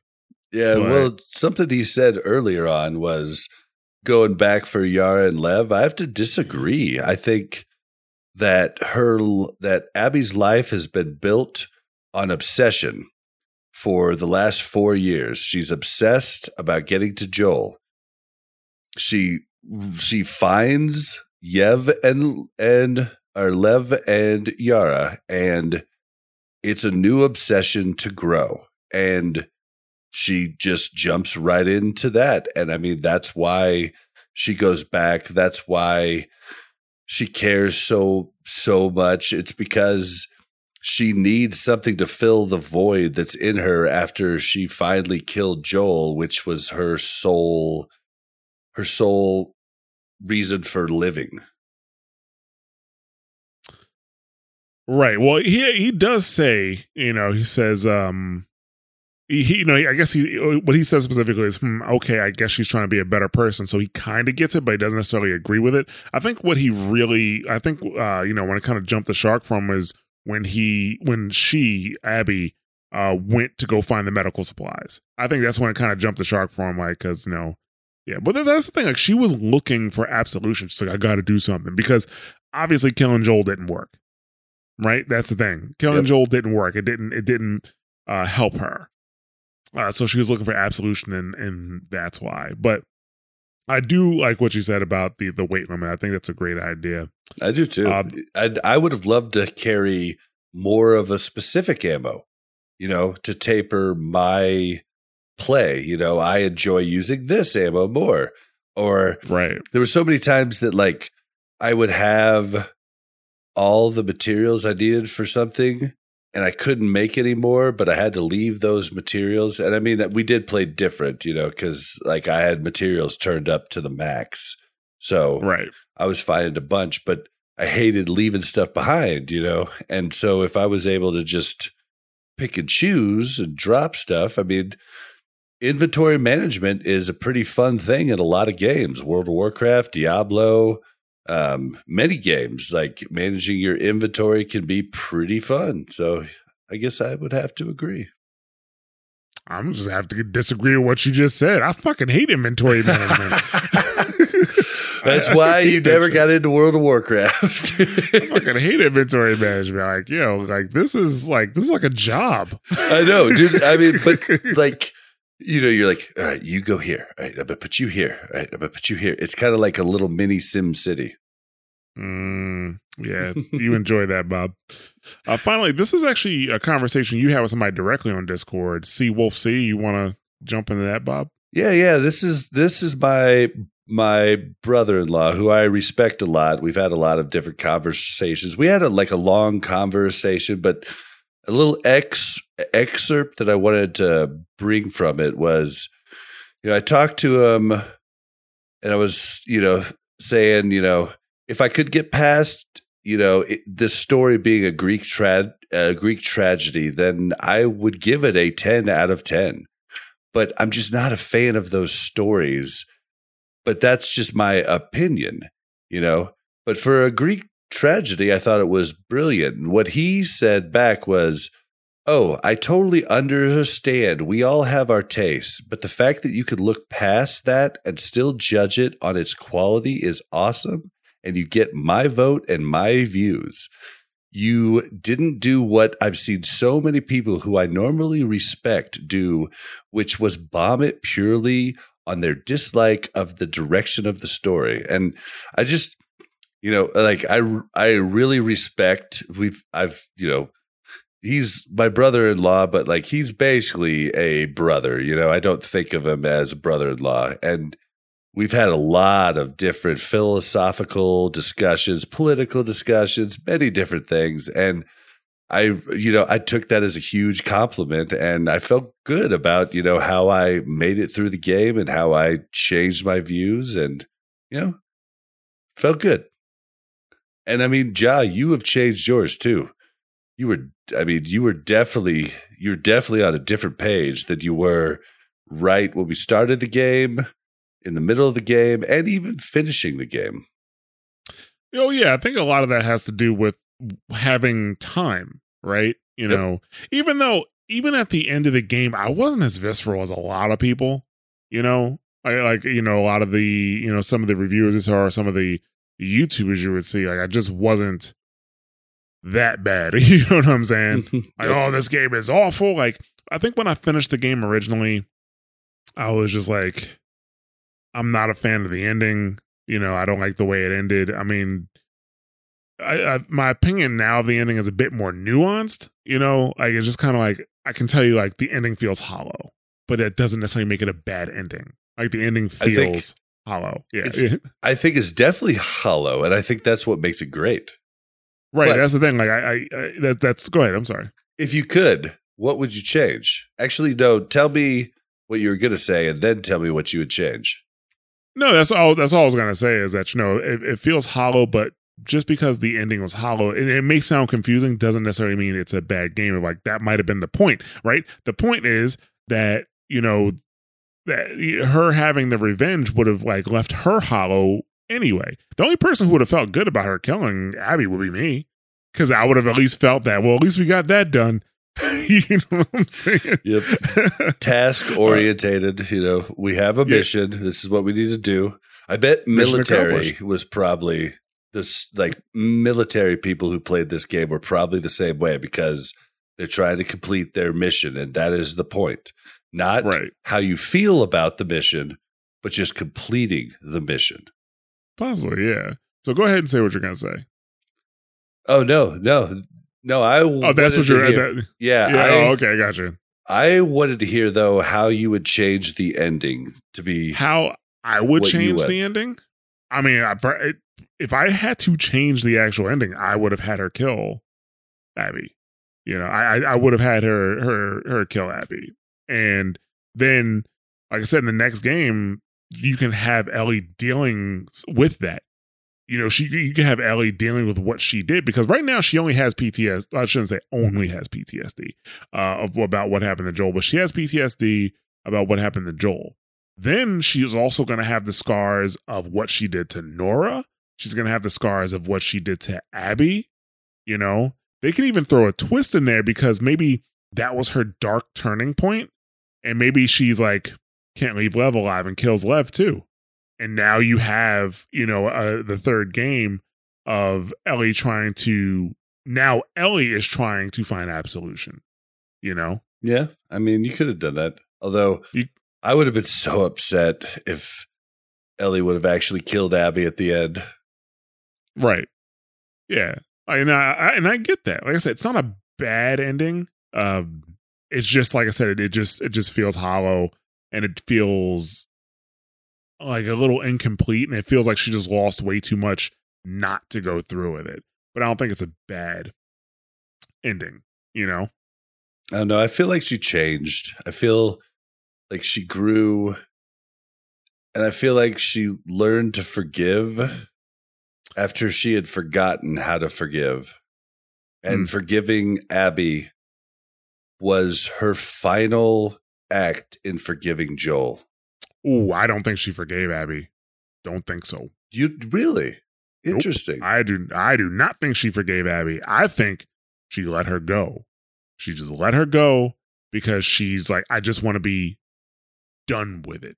I want to be done. I want to start healing. I need to start working on myself. Okay. And I can't do that with the baggage of Abby's death on me. So that's why I think. That's why I think she did it. Now, another thing about, I think, the way I process the game that's different than some people, or maybe even a lot of people. I've said from the beginning, and I've maintained that The Last of Us didn't have a great story to begin with, right? The first Last of Us game, a lot of people are like, oh, The Last of Us, the story is so good, the story is good. The story is all right. The story is good. I mean, it's all right. It's an all right story. The thing that The Last of Us excelled at, and I'm talking about the first game, is its delivery of the story. The story was okay. The story is about a crotchety old man his daughter died, so he's scarred, and he has to learn how to love again, basically. You know, he reattaches to this girl who's immune, and then he saves her at the end of the game. Like, it's not a very complex story, right? I think, like I said, it excelled at its delivery. So the writing, how the story was written, how the dialogue was delivered, so the voice acting, the cinematography of the game itself, the music of the game, like all of that made The Last of Us an excellent experience. But the story itself wasn't that great. So I shouldn't say it wasn't a great story. It was an okay story. It was a good story at best. The Last of Us 2, I walked into The Last of Us 2 expecting an okay story. Like, the story was okay. Like, that's what I was expecting. And the story was actually better than the first game. It is. The story of The Last of Us 2 is better than the story of the first game. It just is. Yeah. And on top of that, it is delivered better. You know, I would say the only reason I don't want to say the voice acting is better is because there's not enough Troy Baker. Like, Troy Baker is just such a good voice actor. Yes, you know? definitely. But like, you know, so the voice acting was on par, I'm going to say. But the cinematography was even better. The dialogue was great. The fact that the facial... Yes, because facial technology has come forward. The facial technology, like the delivery of that game was incredible. Like I think, like Cena said, it's one of the best experiences in media I've had. It just is. Yep. And yeah, so I wasn't expecting, like, the story was better than I expected, even though, like, you know, I'm not a huge fan of the ending. But yeah, no, that's the thing. Like, that's how I looked at the game. I was expecting it to be a great, like, for it to be delivered well, and they more than executed on that. On top of all that, they actually just made a great game in terms of gameplay. Like, I really hope they take those mechanics and use it in an action game. I really do.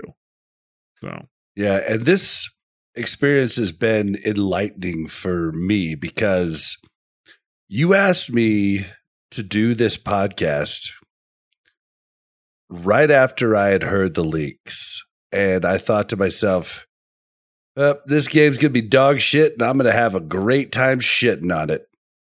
And like, that was literally, it gave me an excuse to buy the game when I was like sitting there going, well, I'm just going to wait and buy it when it's on sale later.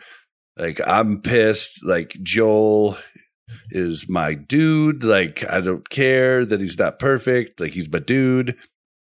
I was ready to just shit on this game from the beginning. And what this game did was just give me an enlightening experience and a true experience in revenge, which I haven't really had in my real life. I've seen it in many movies, and I've heard them say, yes, like revenge is bad. And I've thought to myself, no, it's not. But playing it out here literally left me fundamentally changed. And it's been one of the greatest experiences to do this podcast and to play through it and to get to just talk this out. And anybody listening, like, thank you so much for coming along the ride. Like, it's been awesome for me. And just it's weird to say a game's life-changing, but like the first game that was life-changing to me was Final Fantasy VII. Like when Aerith dies, I'm like, what? Did I do something wrong? You know, like it changes you. And this game did that. Yeah. I think it's one of the reasons why I will fight in tooth and nail that video games are the greatest type of media you can ever created. Because it just delivers an experience that movies, books, any things in audio like radio cannot deliver. It just can't, because you're actively involved in what's happening and it hits differently. I mean, so doing the actions, that's why the fight with Abby for Ellie sucked, but it was profound. Right. Well, I can understand the experience that you had with this game, because I had an experience like that, but with another game, and that game was like Spec Ops: The Line. Spec Ops: The Line changed. There was Ja before Spec Ops: The Line, and then there was Ja after Spec Ops: The Line. Okay, because Spec Ops: The Line, and I don't want to. If you have not played that game, I don't want to spoil it for anybody. I highly suggest you play that game. It is awesome. And I'm pretty sure everybody should have heard about how great the story is. But the thing about it, right? I actually even wrote an article on the site about this, about Spec Ops. Spec Ops, while you're playing that game, you don't question what you're doing. I'm not talking about as the character. I'm talking about as the player. You constantly are doing what you think is the right thing. And not everything you're doing is the right thing. And that really doesn't become clear until the end of the game. Yep. And when I finished that game, I just sat there as the credits rolled, and I just leaned back in my chair and thought about everything I did, the impacts it had. And the thing that got me the most is that I didn't give a second thought to what I did, because I knew at the end of the day it was going to be the right thing to do, and I was going to come out on top. Yep. You're just doing, you're following orders, what the game tells you to do, and then you're like, what? That's it. So literally after I finished playing Spec Ops: The Line, I analyzed my thought process way more than I did before. You know, so I would highly suggest playing that game. But yeah, that's what I'm saying. I can totally understand what you're saying about this, and it is. I think it's a great piece of media. Like I said, at the end of the game, at the end of the day, I should say, I enjoyed the game, and I would still recommend it to people. I would definitely recommend that people play it, but I'm just kind of like, you got to check your bias. I think you do have to check your bias. I was like, this game put art before the game. Naughty Dog put art before the game here, because if they wanted just to make, the gamers happy, they would have did what gamers expected. It would have been predictable. Yep. We would have went and killed Abby and all of her friends, and we would have been like, yeah bitch. Later. I think it was on Polygon.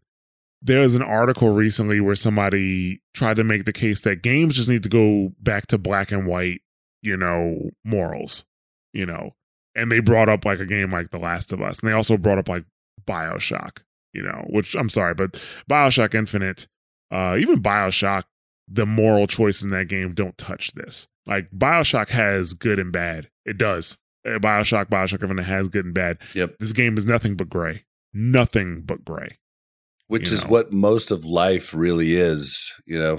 We jump into movies, and we jump into games, we jump into different media to get happy stories, but the world isn't really like that. And it's very rarely, like, you can talk politics, everything. It's very rarely black and white and good and evil. It's just not like, but so many people try and portray it as that, but it's literally just gray everywhere.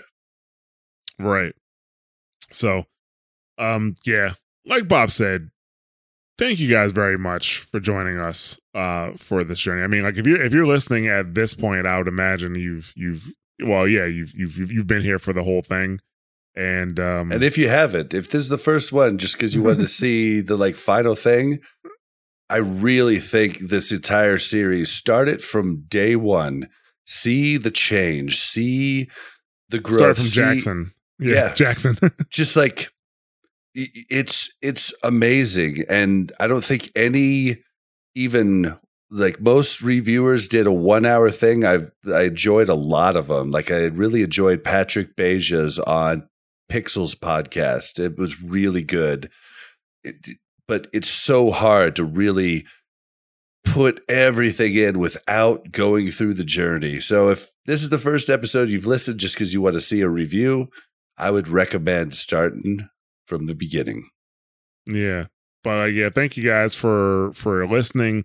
Thank you guys for interacting with us, for sending us messages, sending us tweets, talking about the show, talking about your feelings on the different episodes, like based on like, what we talked about.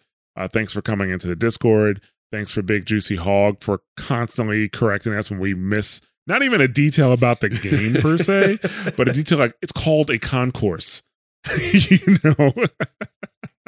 Yeah, Hog's a good dude. And Hog, you should get a PlayStation. You should play this fucking game. Yeah, like the game. That is one thing I would tell people. Like, if you only watch the cutscenes, like, you're just not getting it. Even so, I know in the first Last of Us, and when we did like season 1, if you would say, for the Last of Us Part 1, I had some additional clips in there that weren't cutscenes that kind of were from when you were walking around. And then this one, I didn't do that as much, and I wish I would have done it more. But then there's no way we could have did hour episodes. We struggled to get hour episodes out. Yeah, we did. As it was.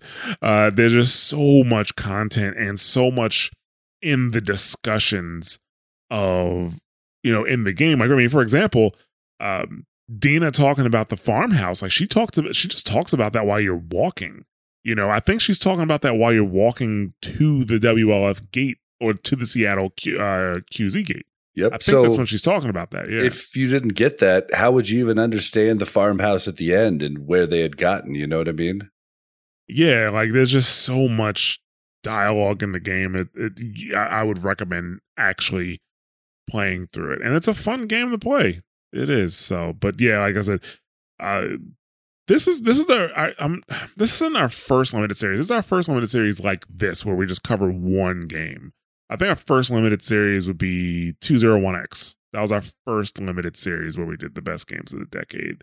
But this is definitely something different for us. I'm glad it really worked out. This is definitely going to influence some of our content decisions going forward. So I would definitely expect more limited series. Maybe not necessarily exactly like this, because The Last of Us Part 2 is a very linear game. Yep. So is The Last of Us. So it's kind of we'll do something. We'll probably I can almost guarantee we're gonna have other limited series about other games, but the format will be a little different.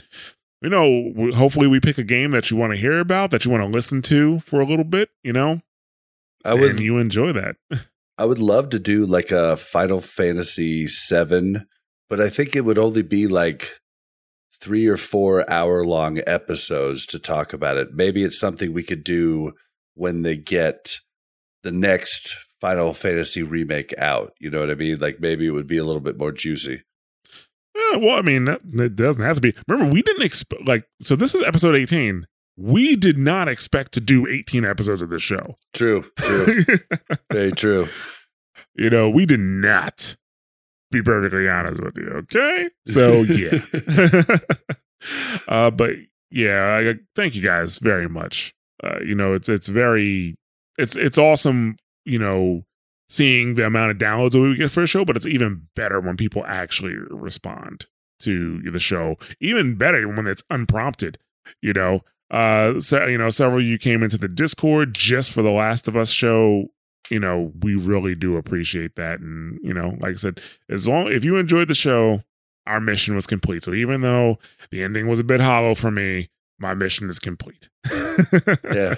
I mean, if you didn't enjoy the show and you hated it and you listened, thank you too. You know what I mean? Like you don't have to agree with us. Like that's not why we put this out. If we wanted everybody to agree with us, we wouldn't put us out on the internet. You know what I mean? So It's okay. And I've just had a blast doing it. I'm bummed it's over. And yeah, that's basically where I'm at. Yeah. So, well, like I said, we'll probably be back. I'm pretty certain of it. But like I said, thank you guys for listening. Bob, why don't you tell them one last time where they can find you? You can find me on Twitter at Blazin_Bob. That's BLAZZIN_BOB. What about you, Ja? You can find me on Twitter at Jostradamus. You can also find me on our Twitch channel streaming. We're actually going to try to make that a bit more frequent, but we stream at twitch.tv/mashthosebuttons. So just give us a follow if you want to go live. We'd also love to have you join our Discord, which is mash.gg/Discord. We're going to keep those Last of Us channels open for quite some time. So feel free to hop in and give us your thoughts and opinions. As long as I see people downloading the show, I'll probably keep those channels open. All right. And we encourage you guys to reach out with comments and questions, even now, after the show is done. So you can reach out. You can reach us on the Discord. You can reach us on Twitter. You can also email us at contact@mash.gg.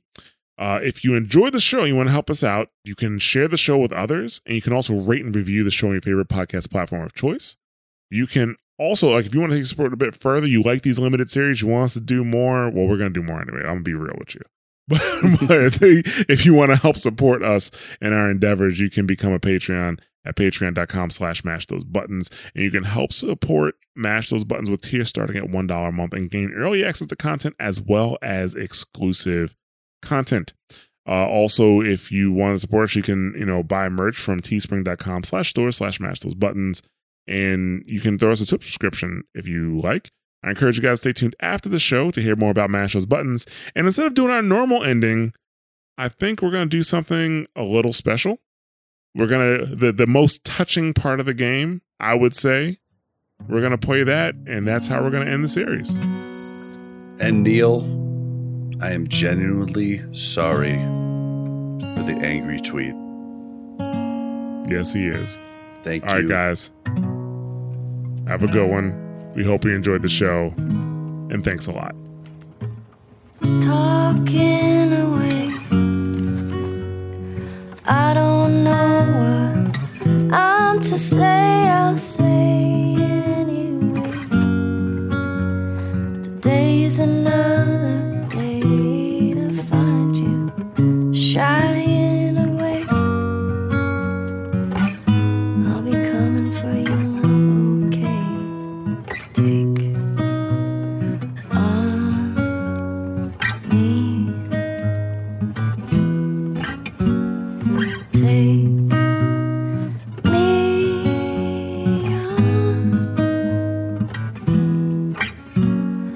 on. I'll be gone in a day or two.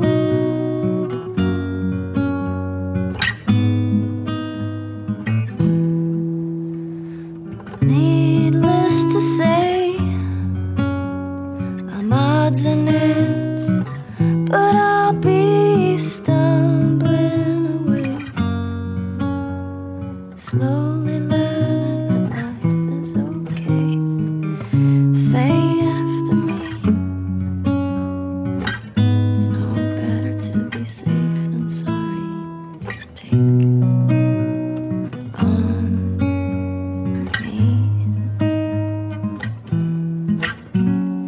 Take me on.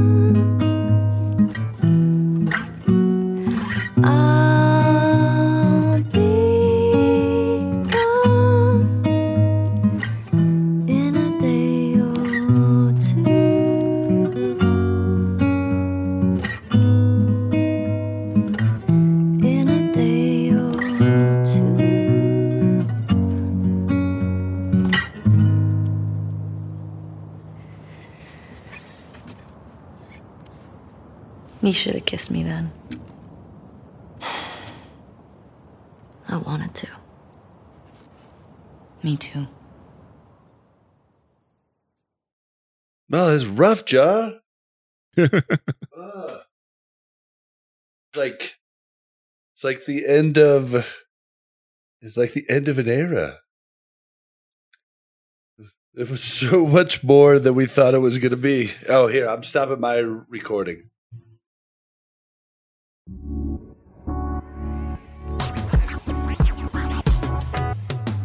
Thanks for listening to a Mash Those Buttons production. If you enjoyed the show, you should check out mashthosebuttons.com and see if any of our other shows might interest you. All of our shows are available on your podcast platform of choice like Apple Podcasts, Google Podcasts, Spotify, and more. If you enjoy our content, you can help support Mash Those Buttons by becoming a patron at patreon.com/mashthosebuttons, where you can receive Patreon bonuses for as little as $1 a month. You can connect with Mash Those Buttons at twitter.com/The Mash Network, facebook.com/mashthosebuttons, or join our Discord at mash.gg/discord.